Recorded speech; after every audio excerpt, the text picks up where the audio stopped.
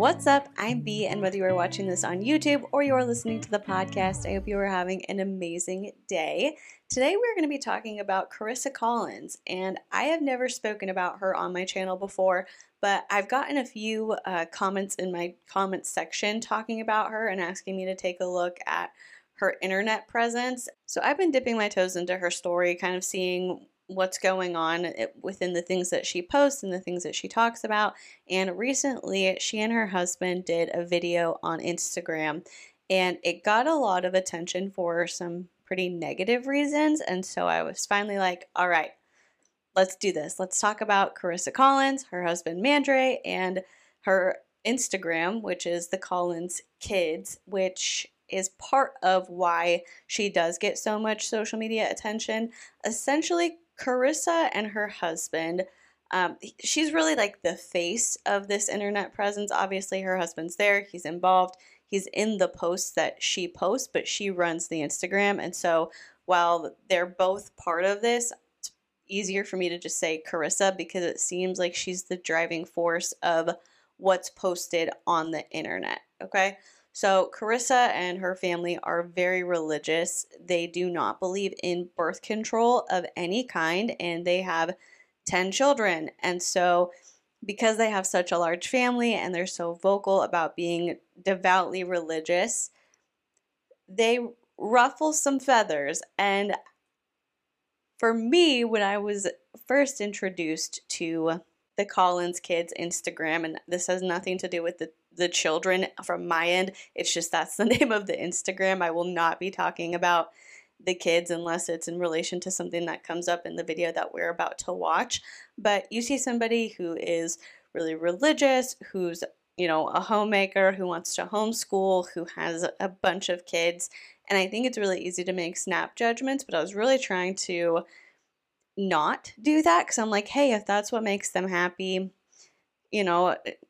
fine, good for them. But then the more I looked into it, the more problems I started seeing pop up. And so I want to have a conversation about some of those things. So just a little bit of background. Karissa does run the Instagram page, The Collins Kids. It has 796,000 followers. And on that page, she posts about her family, her children, her pregnancies, her views on marriage and what it looks like to be a good wife and how people should act in her opinion. And she also has just over 5,000 subscribers on YouTube, which was kind of surprising to me. But then I looked at the content on there and it seems like she doesn't really post as much on there. Like she's not as active on YouTube as she is on Instagram. So I guess it makes sense, but I would just assume with 796,000 followers on Instagram, she would have more on YouTube, but that's beside the point. She also runs a clothing boutique. She is a part of Modere, which is an MLM, and she does photography. Her husband, Mandre, works in finance currently, but he also runs a home church and an axe throwing business and a woodworking business. And kind of an interesting fact, which explains how they know Shaq, because they do know Shaq, and Shaq bought them a new 15-passenger van not too long ago, which was big, exciting news. He used to be a member of the New York Nationals, which is a basketball team affiliated with the Harlem Globetrotters, and so he did travel around playing professional basketball, which I think is just kind of cool. So together they have 10 children. And they range from the ages 2 months to 13 years. And just something from her Facebook. This is a little bit old, I can tell, because she lists all of her children in it. And I'm not going to read their names, like I said, unless there's something I'm saying specifically related to something she has done regarding her children. Like I'm not here to bring children into anything, right? So anyway, like I said, this Facebook About Me section is a little bit outdated because she mentions that their youngest is on the way, but that youngest child has now been born. And so in it, she says, "Hi, my name is Karissa and I am married to Mandre. We have been married for 15 years. We are a Bible-believing, Christ-following with no denomination. We pastor a home church and run men's and women's small groups. I have an online boutique and do photography. Hubs is in finance and trains children in basketball. We are so blessed to have 9, soon to be 10 beautiful babies." And then she lists them out and list their ages. So based on what we've gone over so far, it's pretty clear that a big driving force behind Karissa's large social media following is the fact that she has 10 children, and she makes a lot of her social media revolve around those children.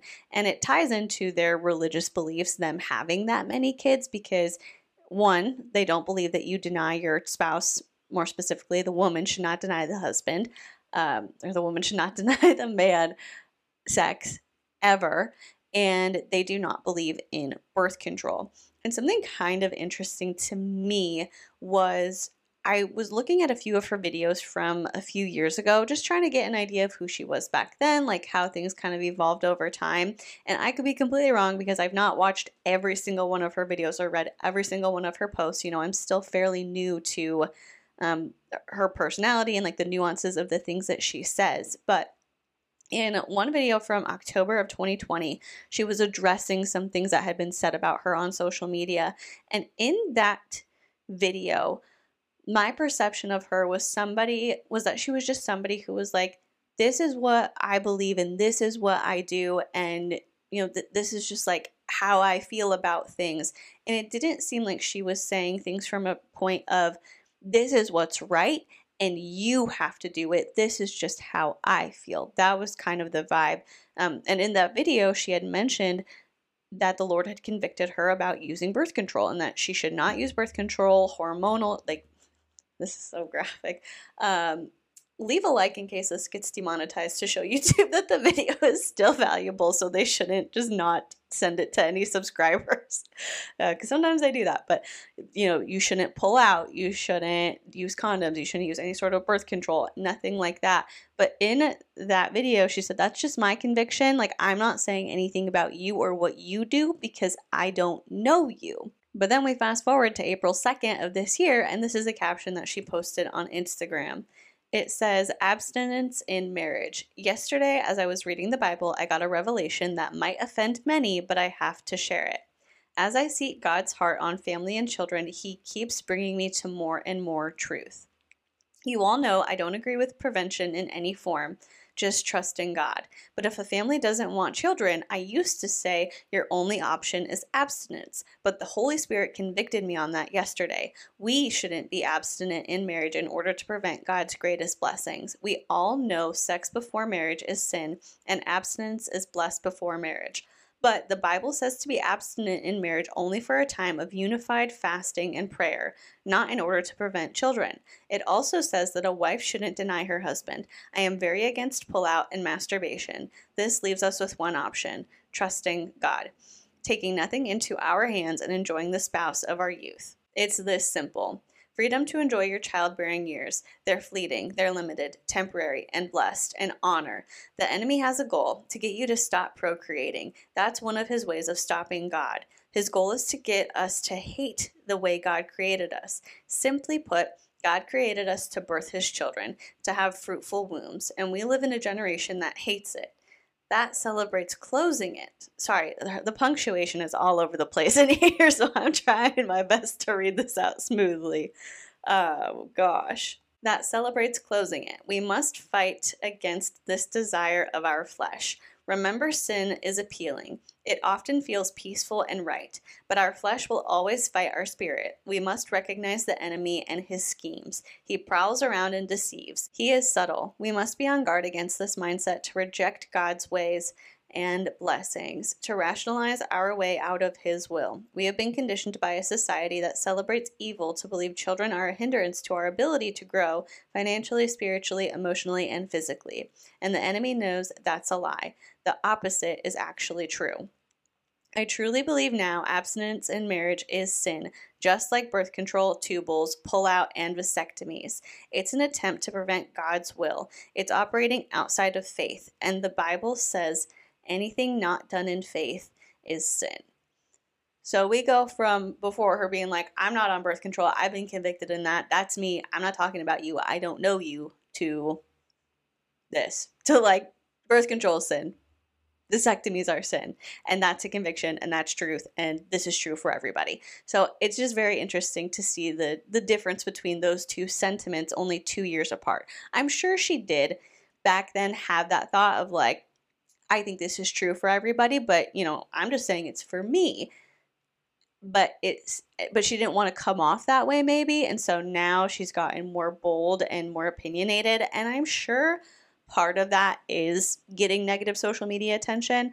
I do think that when you post things on the internet and you do get positive responses, but you also get a lot of negative responses and a lot of people condemning what you're doing, sometimes it can be difficult to differentiate between like hate and constructive criticism or concern. And so at some point, if you are regularly getting some negative feedback, you can just be like, well, forget it. Like, I'm just going to say what I want to say, and that's what it's going to be. And that can be kind of revealing to who a person truly is when they start to stop caring about how they come off to others. Like if they're just like, screw it, I'm going to be me, I'm going to say what I want, and you can see like how they truly feel, you're like, oh, this is probably just how you've always been, but before you were a little bit more restrained because you knew how it would be perceived, and now you just don't care. So that's just me. That's my perception of this situation. I think it's interesting. I could be totally wrong, but that's how I see it. So now that we've got some basics covered, we are going to watch a video that Karissa posted to Instagram. And the reason I wanted to watch this and do like a real-time reaction was because I had seen some comments and some rumblings on the internet that in this, they talk about how she thought he had gotten a vasectomy. Karissa thought Mandre had gotten one, and it turns out he hadn't. And so I don't know the details of it. I don't know, like, did he lie? How did she find out? What's going on? And so that's why I want to watch this with you. And before we start the video, we are going to do win for the week. Let me know in the comment section down below something good that happened to you, something that made you happy, something that made you grateful, whatever it is that happened in the past week that you consider a win so we can celebrate together. My win for the week is probably that.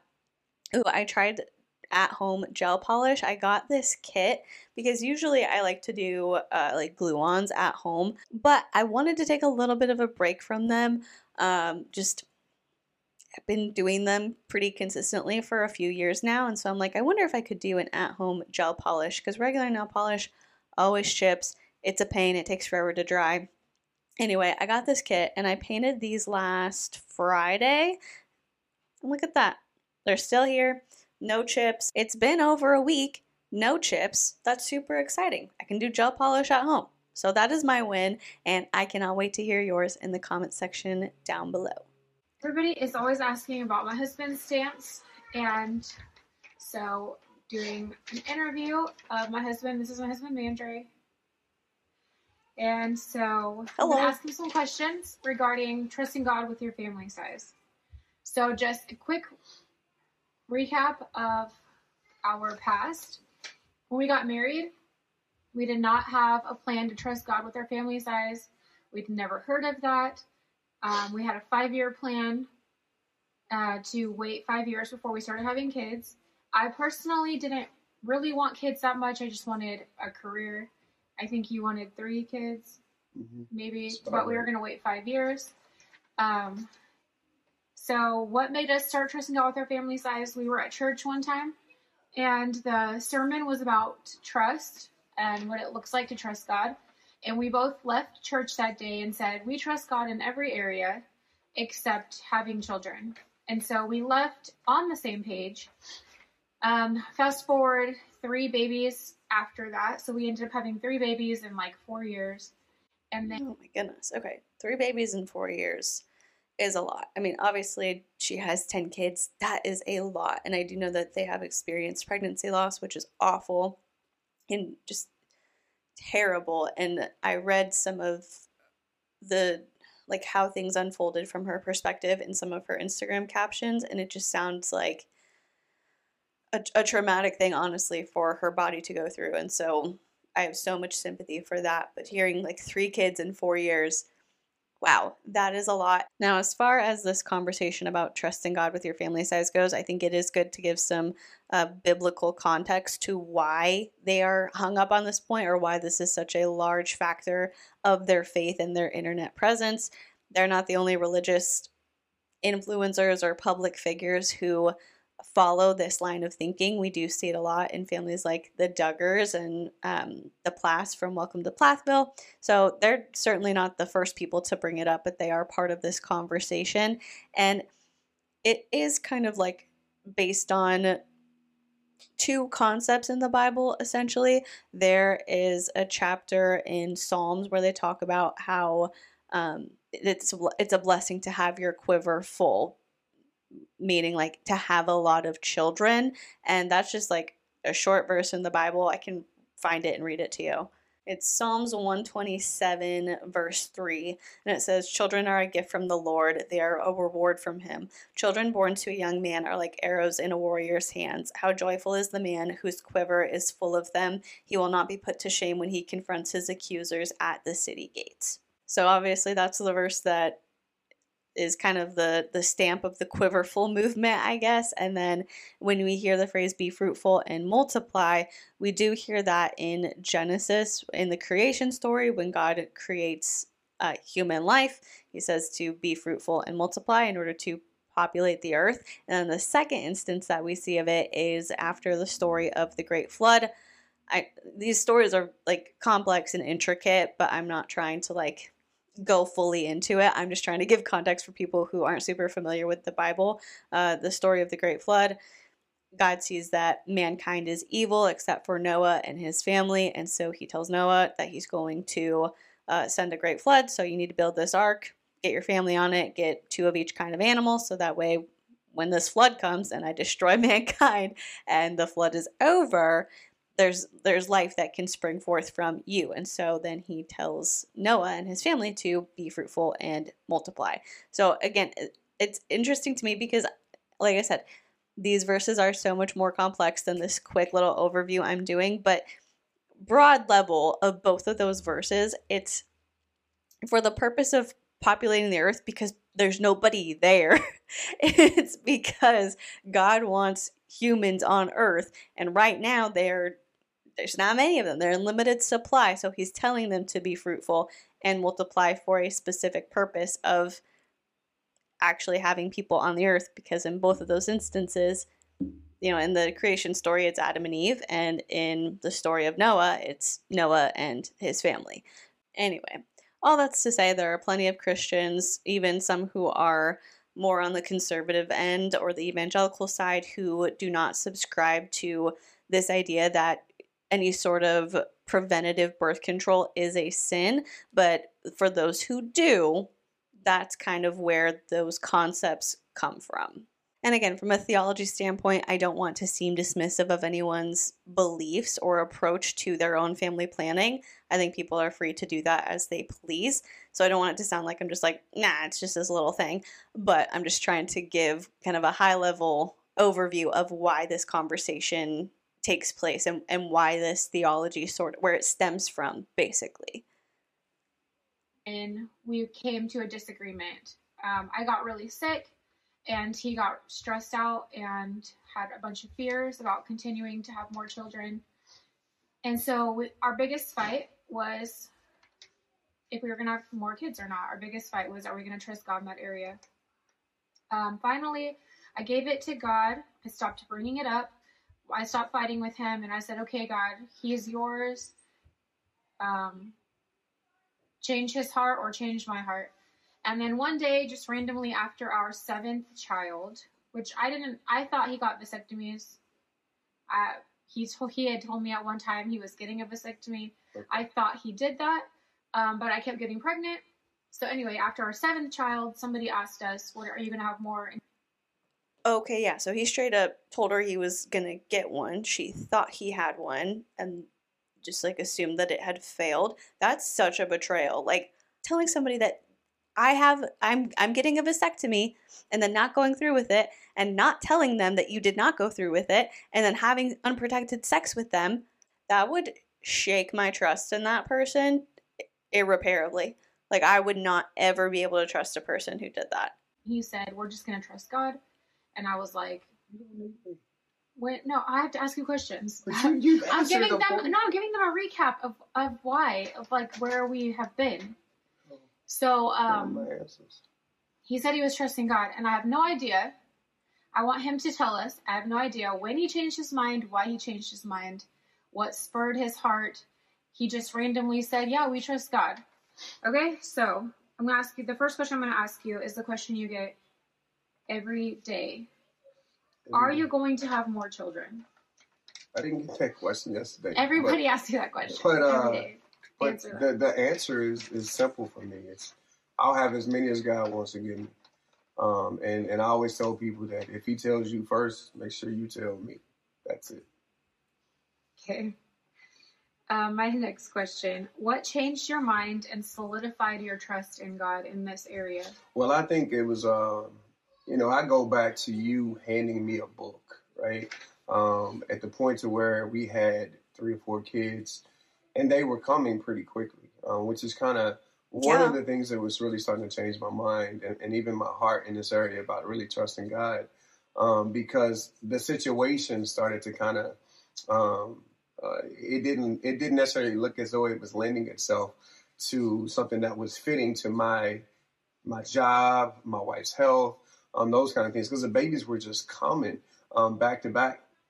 And I remember, I think it was the 3rd or 4th baby, when you had told me that, hey, here's a book, right?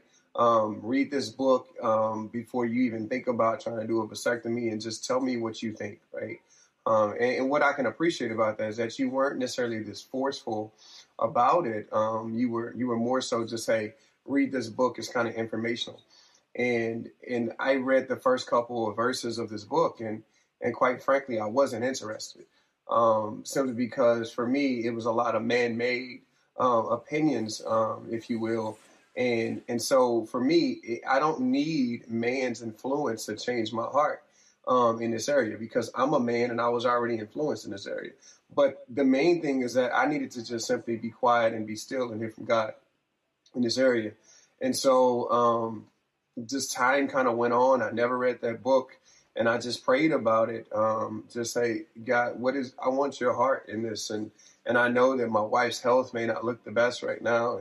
And the kids are coming quickly. I want to make sure that there's still provision for it.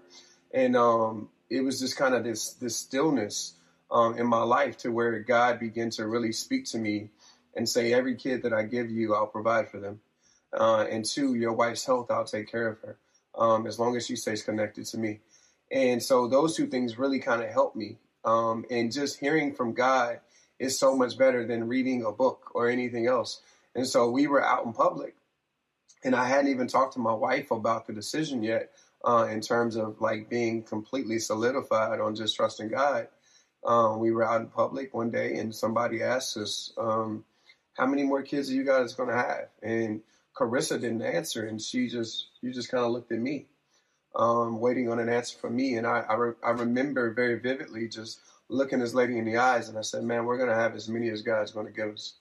And Karissa kind of just lost it in that moment, and there was tears rolling because, again, I never came back around and talked to her about where my heart was. But honestly, I wouldn't have it any other way because it was very clear to me that this was a God thing. He made it very clear to me that trusting him is the way to go. There's really no other way, or there is another way, but it's not his way. And so that's kind of my answer. I know it's long, but. So side note, the book. Okay. So while I can sincerely respect someone taking something that they're disagreeing with in their marriage to God and just saying, either change her heart or change mine, I want to do what your will is. While I completely, sincerely do respect that approach, I want to give a snippet of something that happened to Karissa. Because when they talk about Karissa having health struggles, they're no joke. I'm going to read a few parts of her story as posted on Instagram, just so you can get kind of an idea of what they're referring to when they say, like, when Mandre says, I was concerned about her health. So at this point that Karissa's talking about, like, she's sharing a story from, they had 2 children. And she says, when our son was 7 months old, I conceived again. We were still being intimate and trusting God to give in His time. I was working and our children were going to daycare. I had a desire to stay home but didn't financially have the means. I also started to have health issues. My pregnancy again was hard. We gave birth to another girl. Our hearts exploded yet again and my health began to decline. I started to black out daily. One time I had a car accident after blacking out. I would lose my sight when shopping in the store. Sometimes I fell over as I walked. They discovered my health decline due to the birth control, Yaz, that I was taking 4 years ago when we got married, and there were many lawsuits going on at the time for this birth control. They also found a hole in my heart and did heart surgery to close the hole. Once they went in to do the surgery, they no longer could see the hole, so I continued to get test after test after test. Eventually, they concluded that I had multiple sclerosis. The doctor told me to stop having children, that I was being unwise, that I would die if I had more. My husband was struggling with either trusting God or the doctor's advice. He went to pastor after pastor asking for advice, and they all told him to get a vasectomy and stop having children. They said that my health was more important. And I'm not going to comment on what she may or may not have had going on. I'm just telling you specifically from her words what she's saying went on with her health. But to me, it's terrifying to me that you would have children and you would have people saying, like, if you keep doing this, if you keep going at the rate that you're going, it could have dire health consequences. And you having children, being a mom, having those kids that depend on you, would not heed that, would not take that into consideration. Like, to me, I respect her belief and her right to do as she chooses with her own body, but that would be something really hard to reckon with. I feel like even if you're saying, like, I feel like God wants us to have as many kids as possible, you also have to consider being there for the children that you've already created. They said that my health was more important, but God kept telling me to trust Him. We fought constantly about this, day and night. He didn't want to be intimate because he was afraid I would get pregnant again. So after I gave birth, I decided to go on birth control rather than the permanent decision of him getting a vasectomy. I ended up taking birth control for 1 week. Every day I put that pill in my mouth, I felt immediate conviction. I knew I was in sin. I knew I was choosing my will over God's. I knew that anything not done in faith is sin, as the Bible instructs us. I sat my husband down and told him that I could no longer sin. If he wanted to stop the ability of children or prevent them, that he would have to get a vasectomy and answer to God for himself, but I could not partake in the sin of prevention. So there's multiple parts to this story. They go on to have a few more kids, and this is the last part I'll read you before we get back into their video. But I had to be like, this is what they're talking about when they say medical issues. So anyway, and at this point in the story, they've had a few more children. And she says, my husband and I still fought constantly about if we should prevent, no longer based on my health, but on how quickly we were having children. His biggest concern was if we would have enough time with the children. So many doubts rushed in his mind, and everywhere we went, we were met with the ugliness and comments that we had our hands full and needed to stop. People even asked us if we had heard of birth control and that I needed to close my legs. I then got pregnant very quickly again. I think my baby was 2 months. I went to my first sono and there was no heartbeat and no baby present, but a big empty sac. It was called a blighted ovum. I had never heard of it. My doctor was relieved and excited that I would miscarry because she didn't like how quickly I was getting pregnant. I got second opinions and prayed daily that God would just put a baby inside my womb. Around 15 weeks pregnant, with no baby but a fully developing sac, my body went into a miscarriage. I refused the D&C and just allowed my body to do what it wanted. I ended up bleeding out, being rushed to the ER, and almost dying. I can remember going blind in the ER and feeling my body in fire. I was terrified to die, something I never thought I would feel. I thought I would know for sure that I was set for eternity with God, but in that moment I was scared and had no idea where I was going. I was rushed to a D&C and woke up angry with God. I spent the next month angry that I almost died. Because you ignored medical advice? You were angry with God because you ignored medical advice and you almost died. That I almost died, had to have 2 blood transfusions and no baby, and I suffered every pregnancy symptom on top of that. As I was mourning and upset with God, I heard God speak. He asked me why I was upset. I didn't have to mourn a lost a life lost. I was still alive and my body was cleared out and ready for more children. It was in that moment that my faith was tested and sanctified. I grew deeply with the Lord. All right, back to their video. That he's talking about is Be Fruitful, Multiply by Nancy Campbell. That book has changed a lot of people's lives, a lot of people's opinions. It helped me just be confirmation for what God was already speaking to me through the Bible. But what the book is, it just is, it's not necessarily an opinion. It is what the Bible says about family planning. It also is the history of birth control. They're all true things that do change people's minds. But in his case, he wanted to hear directly from God, which the book is, it's just like putting the Bible at the topic of that. But whatever. If for him, he didn't need the book. He just needed God's word. He needed God to speak to him. And that's but there are other people that have been changed by this book. So if you're interested in a book or more information, like what does the Bible say? What is the history of birth control? That is a good book to reference. Yeah, and I'm not discounting the book. I love Nancy, by the way. We've met Nancy and her husband, Colin, and we love those guys. And they do a phenomenal job, great ministry that they have going on. And so I don't want to discount that. The book is for, if it's for you, it's for you. But for me at that point and where I was in my life, it wasn't about handing me a book. It was just, I am faithful enough that if I know that I'm wrong, I'm going to ask God, where am I wrong at? And that's what I needed to do. I needed a heart check to make sure that I wasn't leaning into my own selfish desires in a way to where I miss his blessing. Because if I fast forward to where I am now, that was the fourth kid I'm talking. And we're having this conversation and this struggle, and I'm teeing in now. And so I have 6 blessings that because I listened to God and I did it his way, that now I get to enjoy life with 6 more beautiful babies. So why shouldn't we prevent children? Why shouldn't we?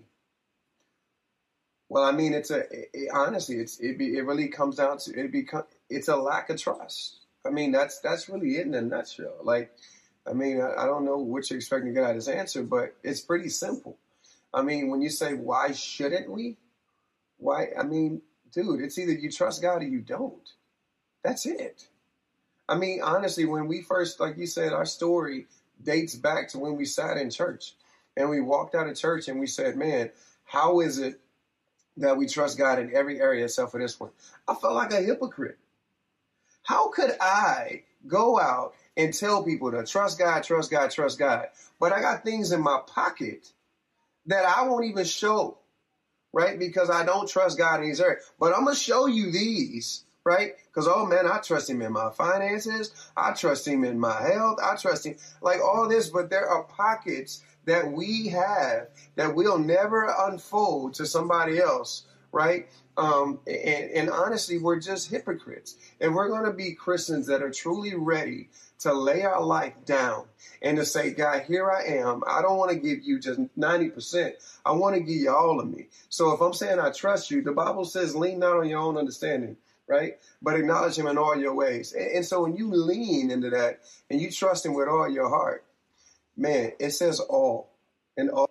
Okay, so divorcing the context of this conversation, I do kind of appreciate the awareness of saying, like, I felt like a hypocrite because I'll show you all these things, but I've got this one thing in my back pocket that we're not going to talk about, because I do think that that's kind of an issue in a lot of religious spaces. It's like we have these certain sins or issues or struggles that are like the socially acceptable ones that we feel comfortable sharing. But then there are those deeper struggles or those darker things, or that thing where you're like, this one's not coming out. Like, this one's not going to be shared publicly because this one's mine. It's not the socially acceptable one. And again, I know that that's not what they are talking about, but I like talking about that concept. I like talking about those things where there are certain acceptable sins in the church that people will say. People will be like, oh, I'm a sinner. You know, sometimes I struggle with harsh words towards my wife, or I'm impatient. You know, it's the relatable pastor thing. Like, you know what? Sometimes I just get frustrated and I yell at my kids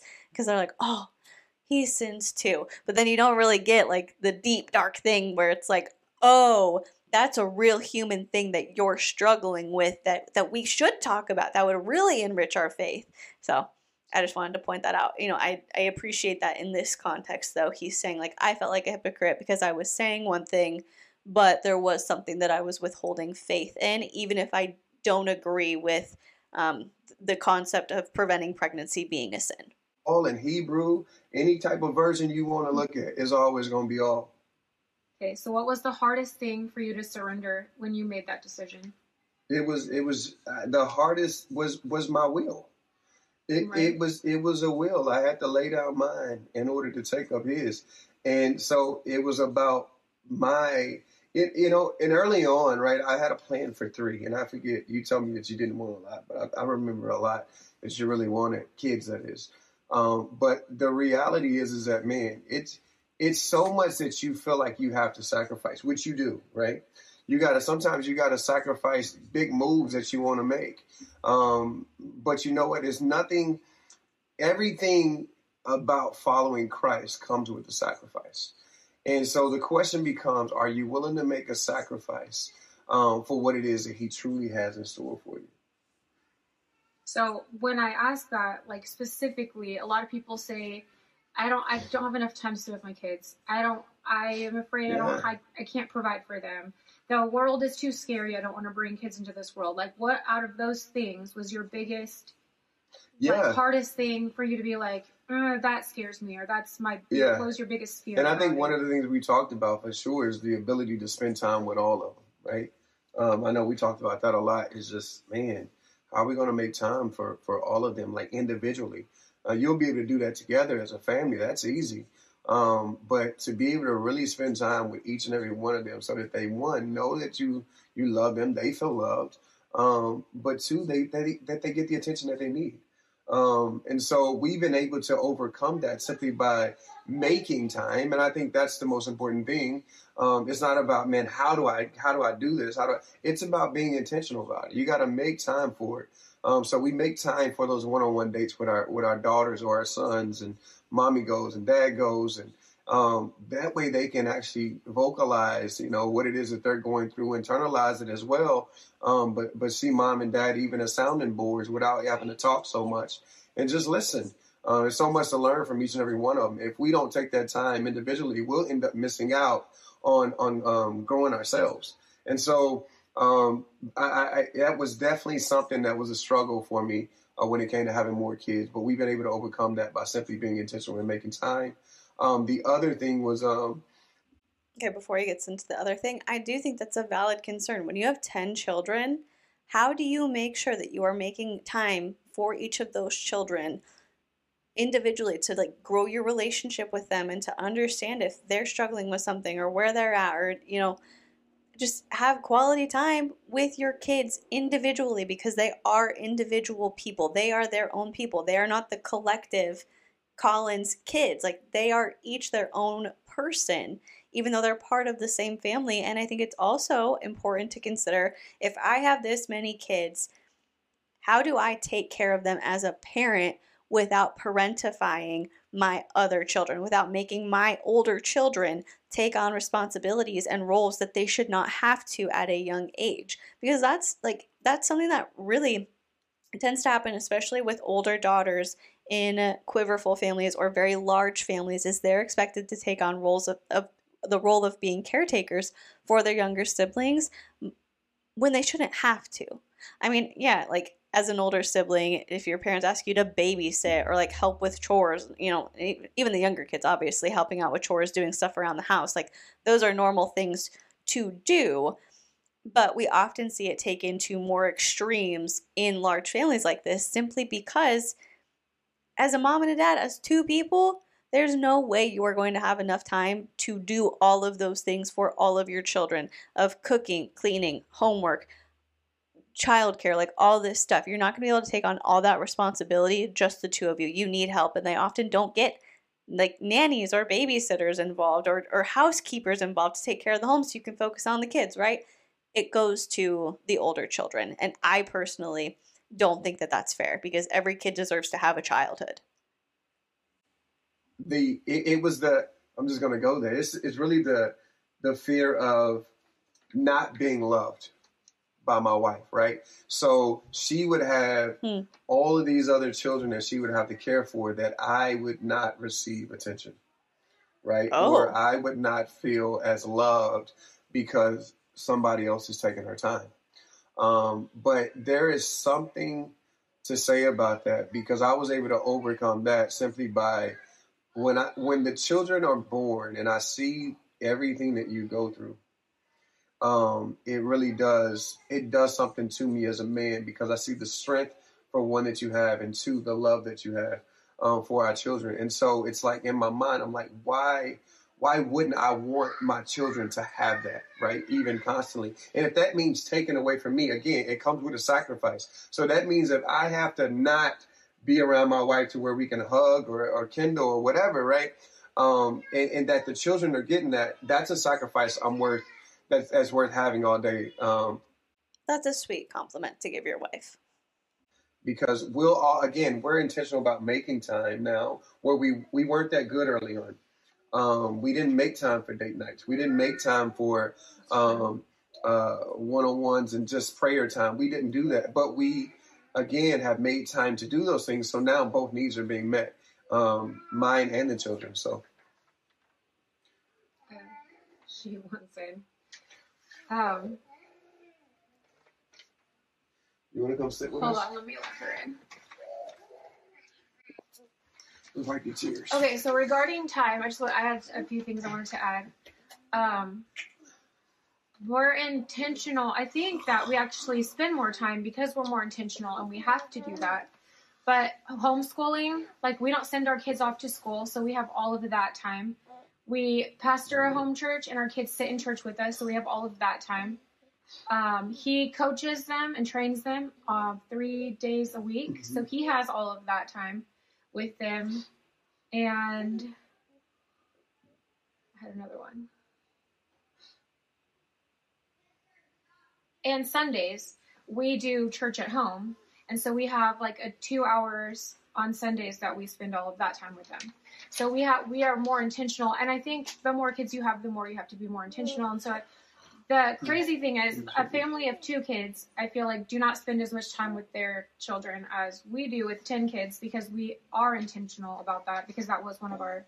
2 thoughts. First, I knew that she homeschooled her children, but thinking about the logistics of, let's say they start homeschooling for like kindergarten through your oldest child, who is 13 years old right now. That's such a wide variety. I don't know how effective that is to homeschool that many kids with that wide of a range in ages. That just seems like things probably aren't going to be taught as in-depth, and like skills aren't going to be as well developed as they should be in terms of their schooling. That's just a concern that I would have if I were in a position to be homeschooling 10 children. And then secondly, she says that she feels like they spend more time with their kids than a family of 4 does, a family with 2 parents and 2 children. And it's because they're intentional. But I think it's because you have to be intentional.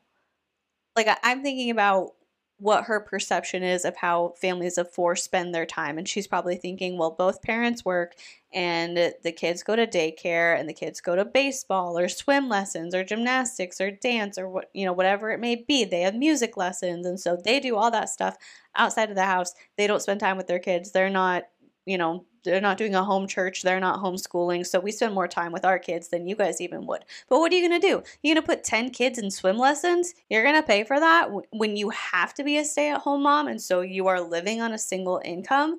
No, that's just realistically not going to happen. And I'm not trying to be judgmental, but let's be realistic about this here. She's most likely judging both parents for working and having their children in daycare because they don't get to spend as much time with their kids because they're in daycare and because they're working. But in all likelihood, these parents are working, one, out of financial necessity to have two incomes, because sometimes, even if daycare is expensive, you do have more financial freedom if both parents are working. But there are also scenarios where both parents work because both parents want to work, because they like their careers and they like what they do and they find that fulfilling. And then, hey, if they have that extra money to put their kids in activities that will enrich them, then they go ahead and do that because that's what's valuable to them and that's how they choose to spend their time in relation to their children. So like her making it a point to say, well, we spend more time with our kids because we have more kids and so we're more intentional about it,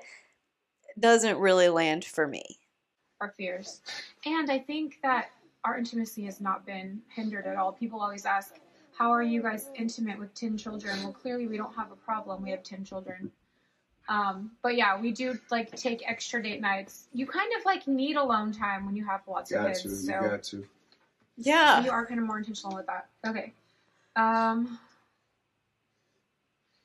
What? Oh, I think we already answered that. What does God's word say about it? It's simply to trust Him. I haven't read anything where it says not to. I mean, it's 6 years in. Well, we read the Bible straight through in 6 years. I just can't find anything in the scripture that tells you, one, lean on your own understanding, right? And if He truly is, which He is, the creator of all, and that He opens and closes the womb, like where would we come into play? He never asked for our advice at all in this area. So I just don't see it. I don't see it. And a lot of people, including myself, I used to try to, my answer always was just use common sense and common sense and common sense. And I think at the end of the day, we can always try to find a way to excuse our way out using the term common sense. But what's common to us is not common to God. And I think that's what people need to understand. His thoughts are not our thoughts. His ways are not our ways. And so when we can simply understand the mind of Christ, and that is to give life and life abundantly, and that He wants nothing more than to raise up soldiers in this land, in the land of the living, for His team, to go against the adversaries. Like, it would be foolish for us to sit here and be like, sorry, God, I'm not interested in that anymore to your squad. Right. And I told Karissa a long time ago is that we don't necessarily look at our children as our children necessarily. Right. Like we are on borrowed time. And not only are we on borrowed time, but the reality is that we're called to be stewards of what it is that He's given us. So for the children that He's given us, each and every one of these arrows is simple for us, is that we're going to do our best with God's word to train them up in the way that they should go, so that when they grow old, they won't depart from it. And they will be like arrows in the hands of a mighty warrior. And when they're ready to be launched out, they'll be able to land anywhere in this world and make an impact for His kingdom. And that speaks more about glorifying God than it ever will us. So that's my thoughts. So how do you do it financially? How do I do it financially? This is always a good question, because I used to try to do it financially. And the numbers were really weird, right? At the point to where I lost my job a while back, and Karissa had she had made the decision to come home and be with her children, that was all happening at the same time. And so while I used to track numbers, we had 2 homes and 2 cars and 4 kids and no jobs. And for 2 months that went by, nothing ever made sense. I stopped doing finances and all this budgeting stuff at that point, because the money coming in didn't make sense in terms of how everything continued to get paid for. And so the only thing that I could ever credit it to is just simply God's provision. And we can't outgive God. We can't outdo God in any area whatsoever, no matter what we try. And so even the most financial savvy people can be thrown off by God's provision. And so that's who I was at that point. I was this very financial driven guy. But now that I have seen God's giving every child that we get, it's like another opportunity just lands in our laps to say, this is what I'm doing. I'm doing a new thing. Not only am I giving you another life, but I'm going to give you ways to provide for them. I'm going to put people in your life and in your corner to help support you that you've never even known or even thought about. But again, that's God's resources. And when we trust God, we get to tap into his resources, which are totally endless. And so we're just, we're excited, man. And so from a financial standpoint, I don't think about that. I don't plan to have children around finances. That's what I used to do, right? But now I know that I can have them, and it may not look like enough as long as I'm trusting God in this area. And if he so chooses to bless us with another one, I know the provision is coming right behind it. I'm not worried about finances whatsoever. Okay. So he's saying, God provides. I don't worry about the finances because, for every kid we've had, another door was opened, whatever. Sure. But it's not like money just shows up in your bank account unexplainably. It's not like somebody just says, oh, well, you don't have to pay this bill anymore. I don't know exactly what they do to earn money. I mean, I know Karissa has multiple businesses. I know that he has multiple businesses, so there's money coming in that way. But he's talking about, God's provisions or somebody coming into your life or being in your corner or whatever. And if we want to go from a spiritual kind of trickle down, if we want to take that concept and run with it, God's going to provide. He's going to put people in your life who will help provide and who will get you the things that you need. But then you also, if this is the line of thinking that you're going with, you have to consider that the people that God is calling to help with the provisions need to be aligned with him as well, like need to follow through on his will. Like I said, it's not just money showing up in your bank account out of nowhere. It's you meeting up with Shaq, him realizing that your 12-passenger van doesn't have air conditioning, and deciding to be generous and get you that 15-passenger van that he got you. So it's not anti-God to be aware of your finances, to be cognizant of those, and to be good stewards of your money. Because the Bible also tells us to do that. The Bible tells us to be good stewards of our money, to be responsible and to be conscious and aware of that and the debts that we have to others. So again, it's not anti-God or anti-Bible or heretical to be concerned about your finances and to plan accordingly. Is there anything that you would change? No. I tell people all the time, man, being a father of 10 beautiful children, I wouldn't change it for the world. These guys have groomed me to becoming a better man, a better father in every area. And every single one of these little arrows that comes into this house, they have a uniqueness about them that is going to strike daddy in a certain way to where my iron will be sharpened. And it makes us better in terms of how we should be acting in front of our children and how we should be responding and those kind of things, so that they can see the love of Christ in us first and foremost, so we can become better examples for our children. So, man, no, it's nothing better. Nothing better. What is the hardest part about having 10 kids? The hardest part, or a big family in general?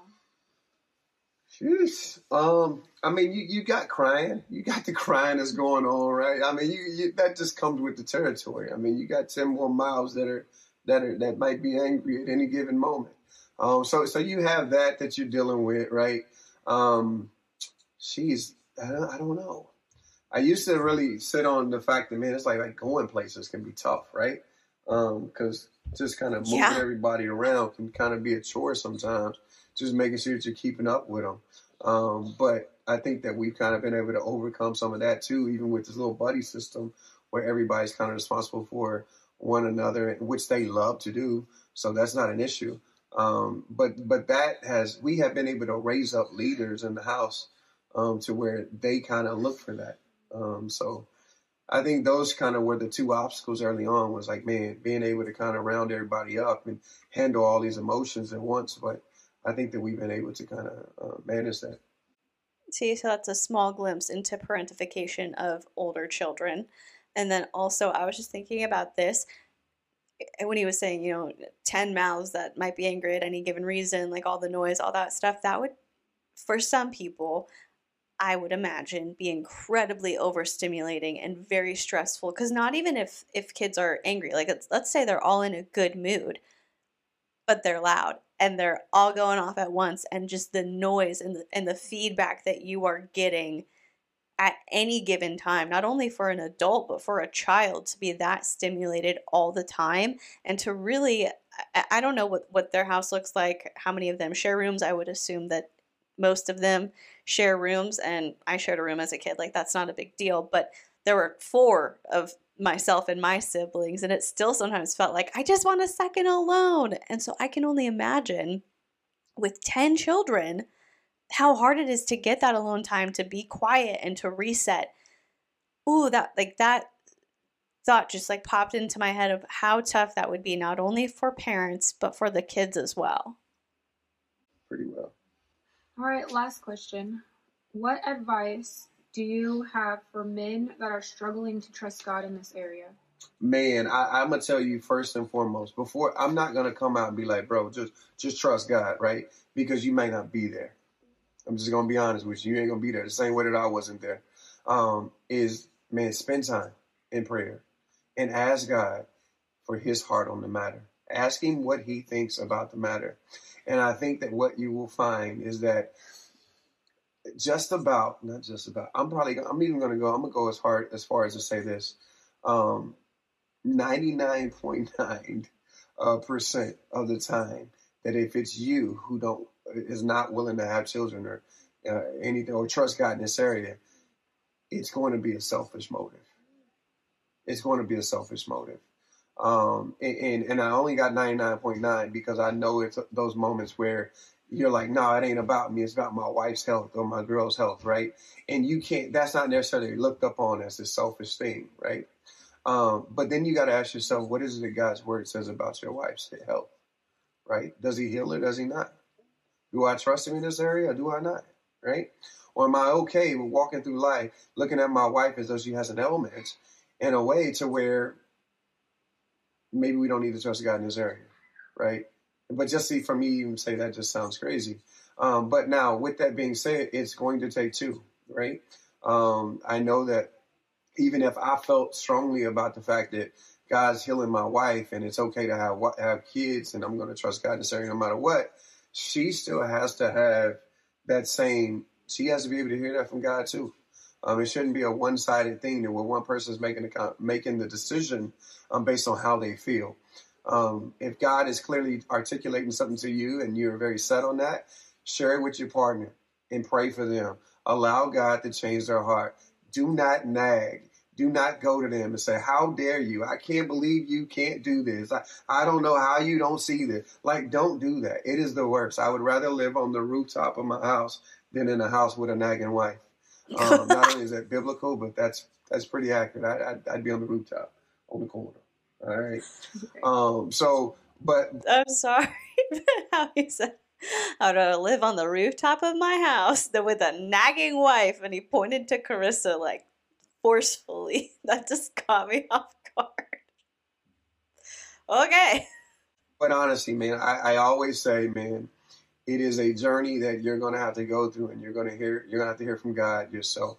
Don't just allow my words to change your heart. I've been there where you are, if that's you. But the reality is that, man, God's heart on the matter, it just never changed. It never changed. No matter how many times I went back. I mean, it was like he had already told me that, Mandre, like, simply trust me in this area. And it's almost like I go back to him, man, are you sure? Like, are you sure about this? Like, am I missing something? And it was like, man, I'm not changing. My answer doesn't change. So if that's you and you need to go back to say, are you sure? Are you sure? Are you sure? Continue to do it, because God's answer won't change. But that's okay too, because that's an opportunity to be able to solidify in your heart and in your life that you will for sure know God's heart on the matter. And if we are asking, we're asking God to align our hearts to his, then your heart will be right on the matter as well. So that's my take.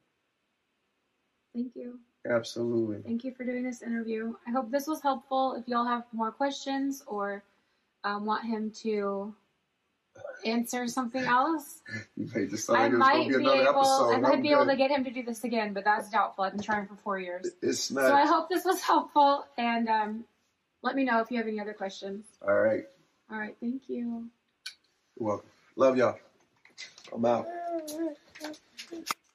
Well, that was quite the journey. Thank you so much for sticking it out with me. That's all I have for this one. It's always difficult to cover a new person or a new couple on my channel, especially if there's somebody I haven't kept up with for a very long time, because I don't always know what to expect, and I don't know all the ins and outs and all the like behind the scenes things and stuff like that. So this was just kind of like I said, a broad background of them, and I did want to react to that video. But if you want me to dig further into the Collins family, not dig into them, but cover them a little bit more or talk about certain things that they have posted, definitely let me know in the comment section down below if you're watching on YouTube. And if you are listening to the podcast on Spotify, you can leave that in the Q&A section for this particular episode. You can let me know there. And while you are doing that, if you would consider liking this video or subscribing to my channel or leaving a rating and review if you're listening to the podcast, that would be incredible. And if you have done any of those things already, thank you so much. I am so appreciative of you, and I love being able to just sit here, hang out with you, and talk about whatever. Thank you so much for watching. Please be kind to people, and I will see you in the next one. Bye.